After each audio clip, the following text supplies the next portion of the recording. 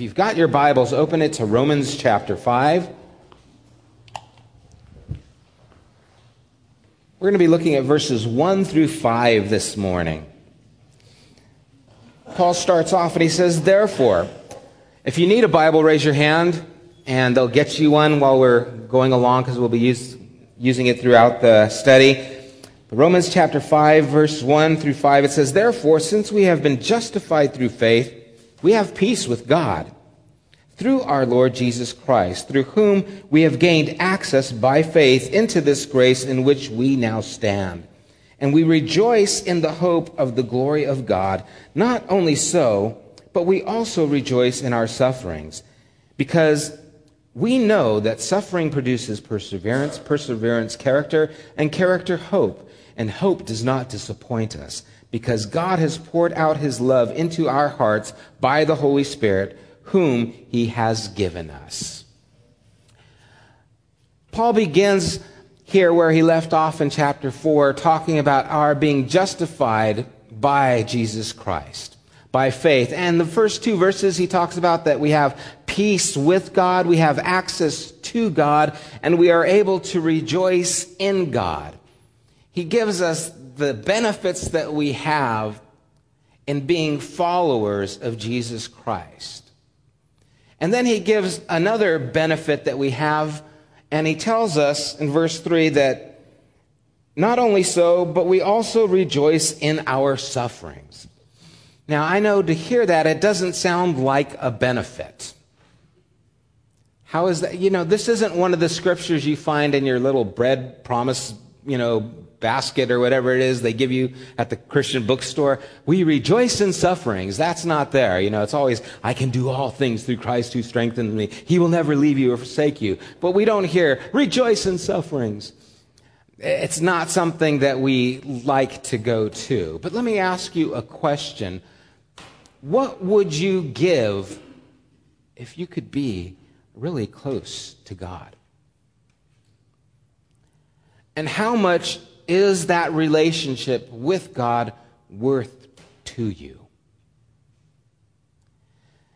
If it's important to you, then whatever is necessary to get us to that place is a good thing. And I can't think of someone better or closer, really, in Scripture that we know than the Apostle Paul. And in 2 Corinthians chapter 2, if you'll turn with me there, starting at verse 11, or chapter 11, verses 23 to 28, Paul gives us a little resume. He's defending himself as being a disciple of Jesus. And listen to his defense. Here is someone who is close to God. Here is someone who is following after the Lord wholeheartedly. What would you expect in that person's life? Here's what he says. I'm going to start in the first portion of verse 23. I have worked much harder, been in prison more frequently, been flogged more severely, and been exposed to death again and again. 5 times I received from the Jews the 40 lashes minus 1. 3 times I was beaten with rods. Once I was stoned. 3 times I was shipwrecked. I was spent a night and a day in the open sea. I have been constantly on the move. I have been in danger from rivers, in danger from bandits, in danger from my own countrymen, in danger from Gentiles, in danger in the city, in danger in the country, in danger at sea, and in danger from false brothers. I'm exhausted just reading this. I have labored and toiled and have often gone without sleep.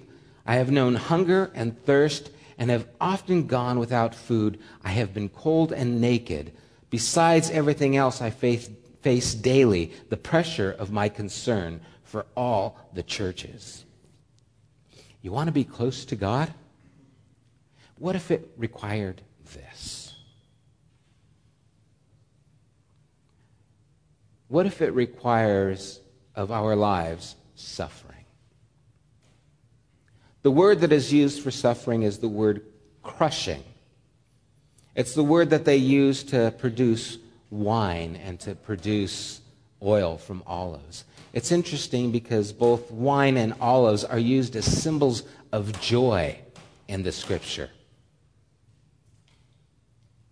They're symbols of joy, but it takes crushing for that joy to come out.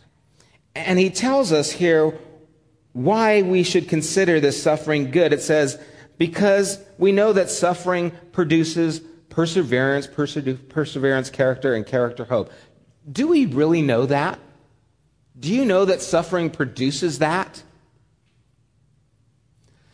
The word perseverance means endurance. It means to persist in a state, enterprise, or undertaking in spite of counter influences, opposition, or discouragement. It means to just kind of set your nose to the flint, to continue no matter what. Suffering produces that. Now, the interesting thing is, I guess it could say suffering can produce that. Because it doesn't necessarily produce that. That depends on us. It's amazing when you look at events that shape people's lives, because there's really only a couple of events that really shape our lives and make drastic changes in our lives. In a person's lifetime, they'll experience a few of those things. Maybe it's getting married. Maybe it's having children. Interesting, we're speaking of suffering. But anyway, it might be the loss of a job. It might be an illness. But usually it's something traumatic that takes place that makes a difference in a person's life. But the difference that it makes, whether for good or for bad, really depends on that person's perspective. Because it's amazing when you have someone who has gone through horrific situations, been abused as a child, and you see one person, that abuse traumatizes the rest of their life, and you see another person, that abuse sets them on a goal to make something of their life in spite of that abuse. And it all comes down to how you really see this. Do you see the suffering that you go through as producing something enduring, or do you see it as just a pain? Do you see the grape being crushed as just being something malicious, or do you see it producing that fruit of the vine? What's your perspective on that? It also produces character. Character is moral excellence and firmness. Don't you want character? Isn't that something we want to be a part of our lives? Well, that's what suffering helps produce. You see, it's easy to be nice when everything's going your way. Jesus said it this way: if you love those who love you, what difference are you than anybody? I'm telling you to love your enemies. Pray for those who despitefully use you. You see, suffering shows what you really are made of. And so suffering is a necessity to produce moral excellence and firmness. Unless you go through that, you won't develop strength in that area. And then lastly, he says hope. Hope is to desire with expectation of attainment. The idea of hoping is not like, gee, I hope it's going to happen, but it's the idea that it is going to happen to it, and expect with confidence. Now, all these things, perseverance, character, and hope, are all things that we want. Paul says you want these things, you have to go through the door of suffering to get them. And that's where we find out what we're made of. Because I want those things, but I don't know if I want them that bad. I want to be a person who perseveres in my faith with God. I want to be a person of character that's strong and firm. I want to be someone who's hoping steadfast, not moved. But I don't want to suffer. Can anyone relate to that? Is it just me? Am I just... Maybe you guys want to come up here and teach me how to do this. I struggle with these things just like you do. But Paul is trying to give us understanding, perspective, so that we not only suffer, but we suffer with purpose. C.S. Lewis wrote that the Son of Man came not that men might not suffer, but that our sufferings might be like his. In other words, there is purpose in the suffering. It's not for naught. It's there for a reason. It's there for your benefit. It's there for my benefit. And so whatever you are going through, and that range can be anything. Paul gave us his list of suffering, and I dare any of us to compare ours to his. Whatever you're going through, do you see that God is producing within you perseverance, that he's producing within you character, that he's producing within you hope that will not be shaken? Because that's what he's desiring to do. In John 15, verses 9 and 11, it says, "As the Father has loved me," Jesus said, "so I have loved you. Now remain in my love. If you obey my commands, you will remain in my love, just as I have obeyed my Father's commands and remain in his love. I have told you this, that my joy may be in you, and that your joy may be complete," or full. God desires for all of us to have a fullness of joy, a life that is abounding with joy. But if you are to be splashed with joy, you first are going to need to be crushed. That's all there is to it. You will not obtain fullness of joy unless you are crushed. So, the question is, do you want a life filled with God's joy? How bad? Are you willing to be crushed so that joy can be produced within you? Well, how am I going to be crushed? I don't know. I don't know to what degree we will be crushed, but we know that it's going to happen. In John 16:33, Jesus says, "I have told you these things, that in me you may have peace. I've told you these things that you might have peace. In the world you will have trouble, but take heart, I have overcome the world." He doesn't promise us a life without trouble. He doesn't promise us a life without suffering. He does promise us a life with joy and with hope in spite of the troubles, in spite of the suffering. That you can rise above the situation. It says of Jesus that for the joy set before him, he endured the cross. His perspective was the joy before him, was the salvation for us. He endured the cross.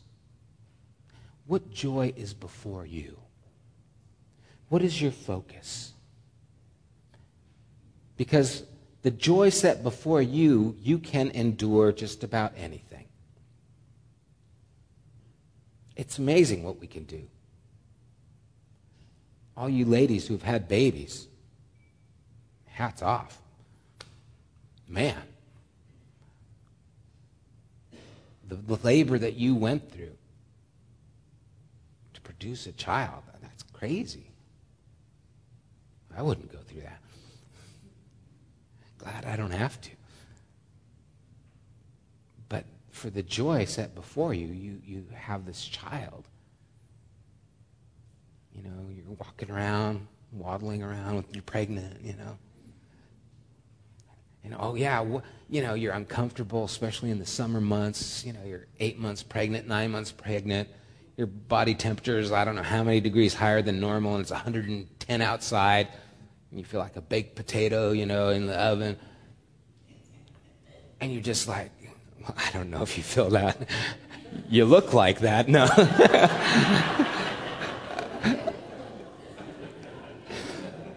Yeah, I scored high on the points there, didn't I?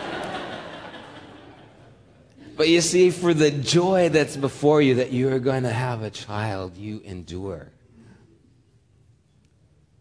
Well, God has a joy waiting for us. a peace waiting for us. It goes through a door of suffering. Know that, so that it doesn't take you by surprise. Be aware of that so that you can confront that. Suffering, there's different types of suffering that take place in our lives. I want to talk about 3 different types. One is corrective. In other words, sometimes we go through suffering to correct us. Turn to Hebrews chapter 12, verses 5 through 13. Hebrews 12.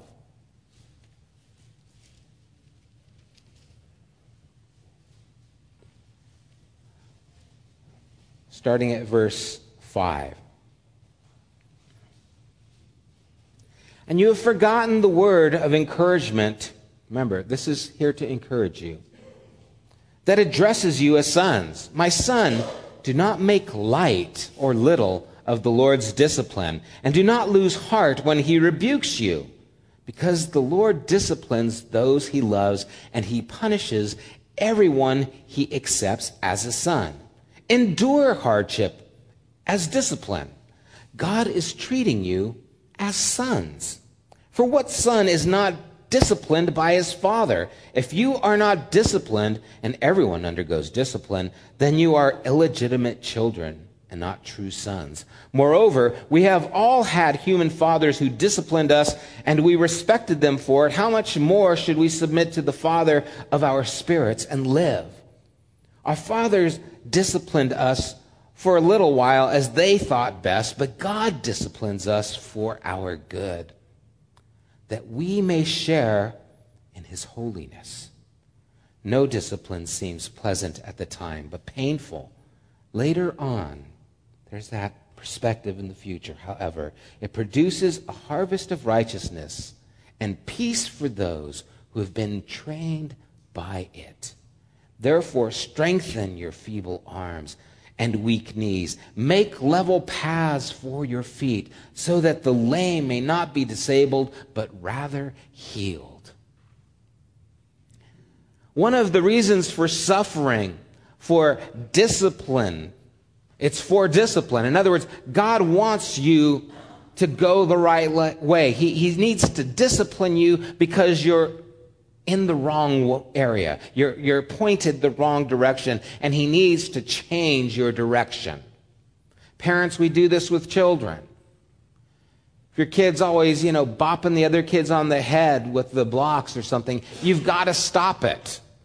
You got to tell them no. You've got to correct them. You've got to give them timeouts. Whatever is necessary to change that behavior. Same thing's true with dogs. It goes hand in hand. Dogs and children, they're very similar sometimes. You just can't use a pinch collar on the kids.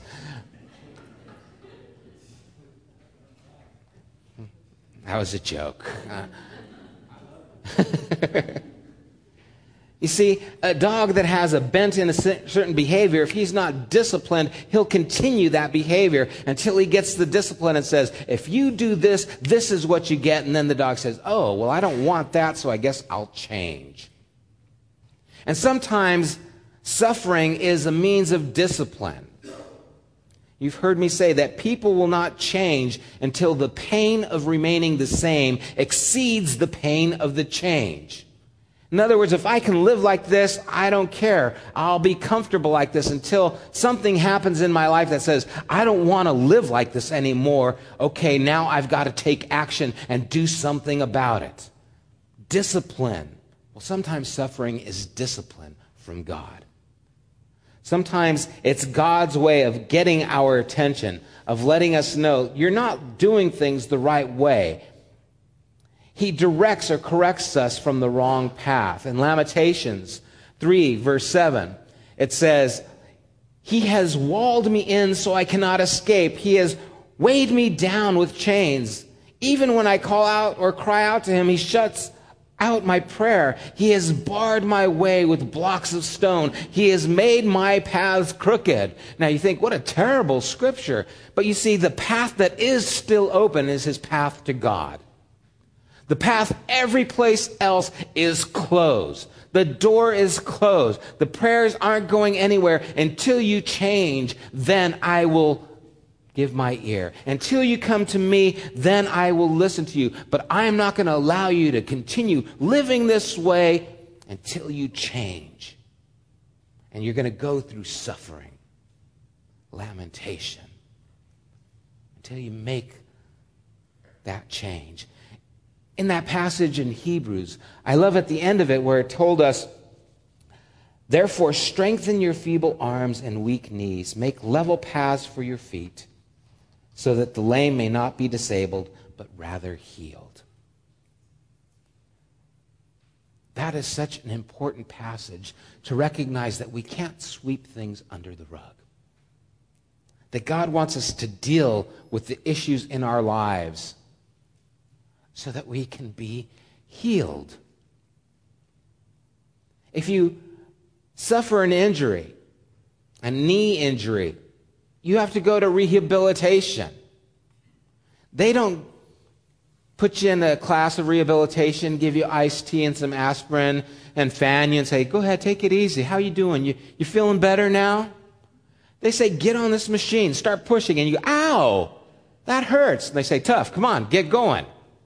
You want to get better, don't you? You want to be healed, don't you? Then deal with this. And sometimes suffering is nothing more than dealing with this, whatever this is. God says, deal with this so you can be healed, so that you can get over it.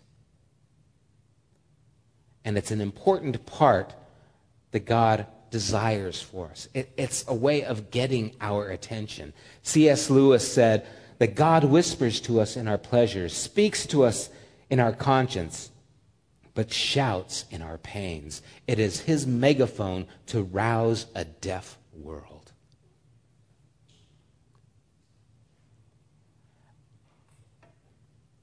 How many times in a time of suffering do we say, God, change this situation, when really what God is saying, no, what I want to change is you. And we pray, God, take this away from me, instead of, God, change me, give me resolve to deal with this. Our focus is, get me out of here, make my life easier. And God is saying, I am shouting to you, there is something not right within you. I am trying to make it better. You are going through rehabilitation right now. And you need to get out of this area. You need to direct your life in a different way. And we need to acknowledge these things. And we need to ask him for help. We need to pray, God, which way should I go? How should I deal with this situation? What do you want me to do in this situation, God? Instead of just take it away, take it away. God, I am here now. What do I do? Where are you? Where do you want me to go? Right here where I'm at. Deal with where you're at and ask God to meet you there and help you through that. There's a story in 1 Samuel that I love with Jonathan and his arms bearer in chapter 14. And they're vastly outnumbered by the Philistines. They have like one sword between them, and Jonathan's got the sword. And Saul is asleep somewhere. He's just given up. You know, when you get depressed, that's what you want to do. Sleep and not think about it. So they're outnumbered by the Philistines. And here's Jonathan and his armor bearer. And Jonathan says, you know what? I've got an idea. What if God wants to deliver the Philistines into our hand? Is it too much for God to do it by many or by few? He can do it if he wants. I'll tell you what we're going to do. There's some Philistines over there. We'll stand up and call out to them. Hey, we want to fight. And if they say, well, we're coming to you, well, we'll see what happens. But if they say, oh yeah, come over here and get us, then we know that God has delivered them into our hands. Now, I don't know what made him choose that for a test, but he did. And then his armor bearer says, whatever's in your heart to do, I am with you. The faith of Jonathan rubbed off on his armor bearer. And so sure enough, Jonathan calls out to them, hey, you Philistines, we're going to teach you a thing or two. Paraphrase. And they stand up and they said, "Oh yeah, why don't you come over here and talk about it?" Paraphrase. And he says, "See, God has delivered them in our hands." And then the verse says, I think it's verse 14 or 15, that Jonathan climbed up using his hands and his feet. And why is that there? What else is he going to climb up with? His lip? I mean, what are you going to...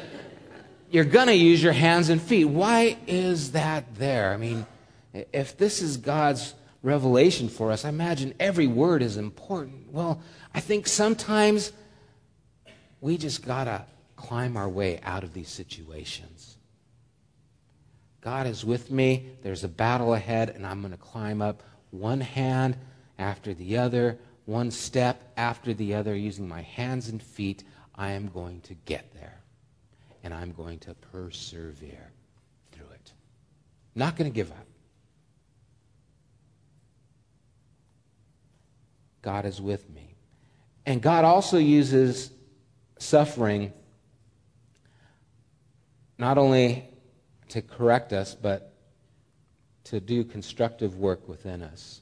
Philippians 1:6 says that he who began a good work in you is faithful to complete it to the day of Jesus Christ.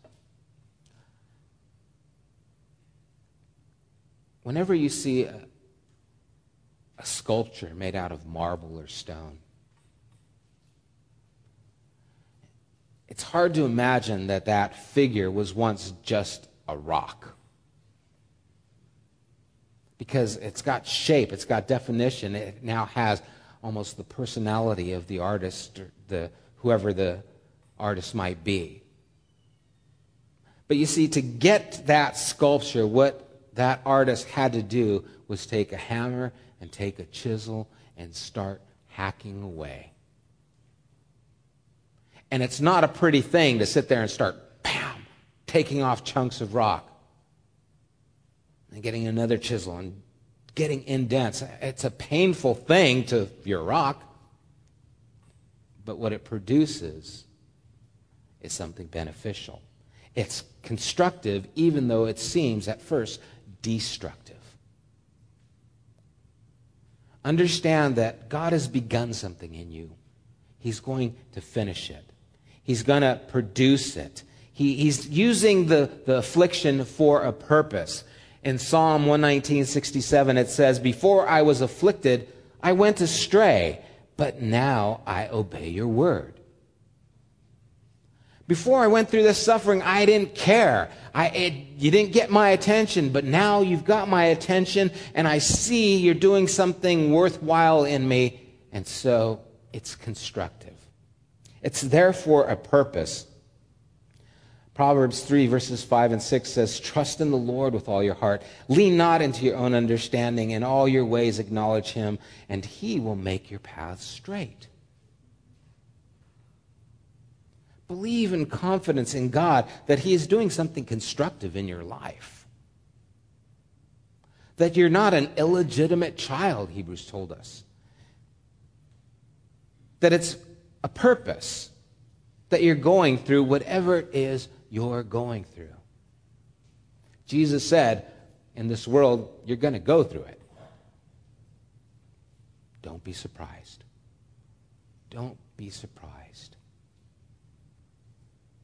Recognize the perspective that God is doing something in you. He's correcting you.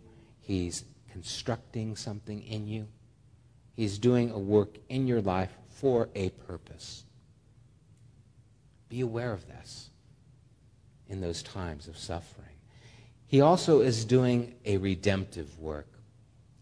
In 1 Peter 1, verses 6 and 7, it says, "In this you greatly rejoice, though now for a little while you may have had to suffer grief in all kinds of trials." So you can fill in the blanks there what you're going through. "These have come so that your faith," that means your belief in God, "of greater worth than gold, which perishes, even though refined by fire, may be proved genuine, and may result in praise, glory, and honor when Jesus Christ is revealed." God is doing a redemptive work in us, and he uses suffering to accomplish that redemptive work. Do you consider your faith more valuable than your comfort?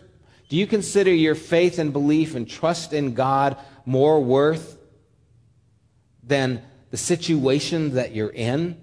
Do you see that God is trying to work the eternal out within you, and suffering is his means of producing something to bring you along to a place of maturity, to a place of completeness, that you might be, I love that word, genuine.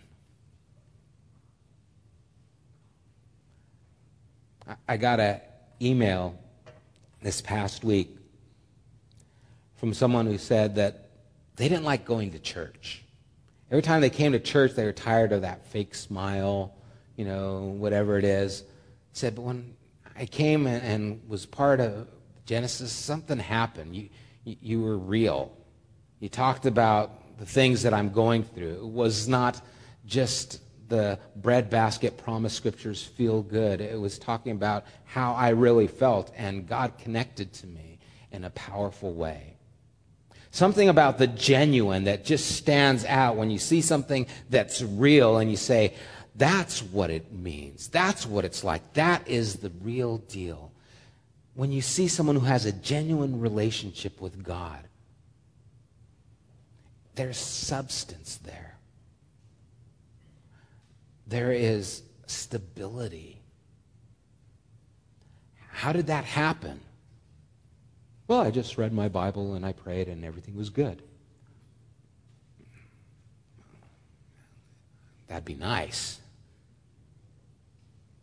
But that's not how it happens. How it happens is just like Peter talks about. It's the trial by fire. It's the suffering. It's the hardships. It's the persevering. It's the development of character. It's the maintaining of hope through the things that you go through. And then God ends up being manifest in you. And what you have is genuine. Do you want to be genuine?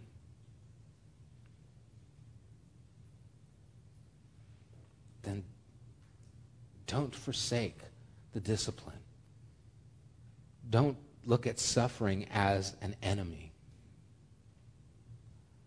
Look at it as a tool of God, whether it's corrective, whether it's constructive, whether it's redemptive.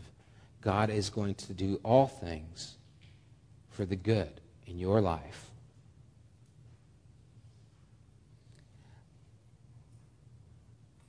The last portion, chapter 5, verse 5 that we talked about, it says, hope does not disappoint. In other words, it's sure, because God has poured out his love into our hearts by the Holy Spirit, whom he has given us. To have the difficulties, sufferings in our life be valuable, be things of purpose, tools in the hands of God, you first have to be in the hands of God. You see, unless he has given his Spirit to you and you've received that, then you're not quite even a grape yet, or you're not an olive that can be crushed. You're going through those things, but you're not fruit in the hands of the vine dresser. And for these sufferings to be of value, there has to first be the work of God in our hearts. And so we come back to who do you belong to? Whose life or who has hold of your life? Who has the pink slip to your life? Is it you or is it God? Because unless you belong to him, he can't do the work. I can't just go up to your car and say, you know what, I'm going to pimp this ride out. I'm going to make it, happening. If it's not my car, I can't do that. I have to get your okay first. If it is my car, then I have the ability to work on it because it belongs to me. Well, if you don't belong to God, he's like, okay, I can't work on you. Yeah, you're still going to go through suffering. Everyone does. This world is filled with that. But it's not going to be an advantage to you because you don't belong to me until you say, I belong to you. God says, okay, give me the chisel, give me the hammer, let's get to work. And now it starts becoming corrective. Now it becomes constructive. Now it becomes redemptive. Now you belong to him. And so for all these things that we talked about, for suffering to be of value in your life, it first has to come back to the place, do you belong to God? Because unless you belong to him, he's not going to force you against your will. Oh yeah, he can make it a little bit hot until you say, you know what, I surrender, I want to change, I don't like this. Good, that's part of his dealing and chasing after us, but until he has us, that work can't produce the benefits in our life. And so I want to ask you to search your own heart and say, does he have me? And then you might say, well, how do I know if he has me? How do I know? Because sometimes he has me, but sometimes he doesn't have me. Today he has me because I'm here at church, but tomorrow I go to work, and I don't want him to have me at work because you don't know where I work. God has you when you say, God, I belong to you. It's something that you say in recognition, and it's something that you say conditionally every day afterwards. It's not just a one-time thing. It's a one-time decision that produces a lifetime of decisions. And what you need to do is ask, God, fill me with your Spirit. God, my life is yours today. God, I belong to you today. God, I am yours. I've said it. I don't want to take it back. I belong to you still. If you want that, all you have to do is ask, and he is faithful to do his part. But he needs your permission. And anytime you want to say, no, I changed my mind, I want my life back, say, okay, I guess we need a little correction to take place here. Guess we need a little discipline to get you back on track. But he'll allow you to make those decisions. And so the first step is committing your life to him and saying, I know this is right. I want to do it. That's the first step. And some of you here today maybe have never done that. You believe in God, but you've never said, I want my life to belong to you. You believe in God, but it's never gone past that step of just an acknowledgement and to a place of actual involvement. And God wants involvement. He wants the pink slip. And we need to be willing to give it to him so that the things that we go through can produce peace and joy no matter what they are. I shared last Thursday night when I was in China. I was able to visit with a man who was a pastor who spent 10 years in prison for being a Christian, for being a pastor. They nicknamed him Panda because they couldn't use his real name, otherwise they might track his family and persecute his family. And we got to go to this nicer restaurant in China. There wasn't a whole lot where we were at. And we went to this nice hotel, and we were sitting down waiting to get some dinner, and they gave us menus, and one of the ladies who spoke Chinese was with us, was there to interpret, and we ordered some food, and then we just waited. And then we started talking to Panda, and she was translating for us. And we were asking, so what was it like to be in prison? What were the prison conditions like? And, how did you feel being separated from your family? And questions were along those lines. And his response all the time was, God was so good. When I was in prison, the guards started getting saved. That's why I'm out, because they were tired of me talking to the guards and saying, get this guy out of here. So they kicked me out of prison. But it was so wonderful how God ministered to my heart when I was there and how he used me there. But did you miss your family? Was it difficult? Oh, yes, my family was there, but God was working in their lives too. And it didn't matter what the question was. What came out of his life was joy. And I remember I was kind of irritated because I was hungry. Sorry, that's just the truth. And this guy's telling me his heartfelt things that happened 10 years in prison. And I'm like, man, where's the food? The service here is terrible. And I'm like, hey, trying to get there. Can we get the, and then it dawned on me that they weren't serving us because we were with him. And he was known. And they didn't want to be associated with him because he came in there and shared his story numerous times with other people. And all of a sudden, I just felt this big. I'm sitting here worried about my stupid food. This guy doesn't even get served because of who he is. And all that's coming out of this man's life, who spent 10 years in prison in China, is joy. It was genuine, and I said, I want that. God says, oh, you do? It's going to be through suffering. But it is worth it. I can remember his smile to this day. It was from the depths of his soul. I was humbled by his presence. And that was just by seeing him and being him. I didn't even know what he was saying except through the interpreter. I don't want that to be me. Do you want that to be you? Then take stock where you're at. Don't seek just a way out.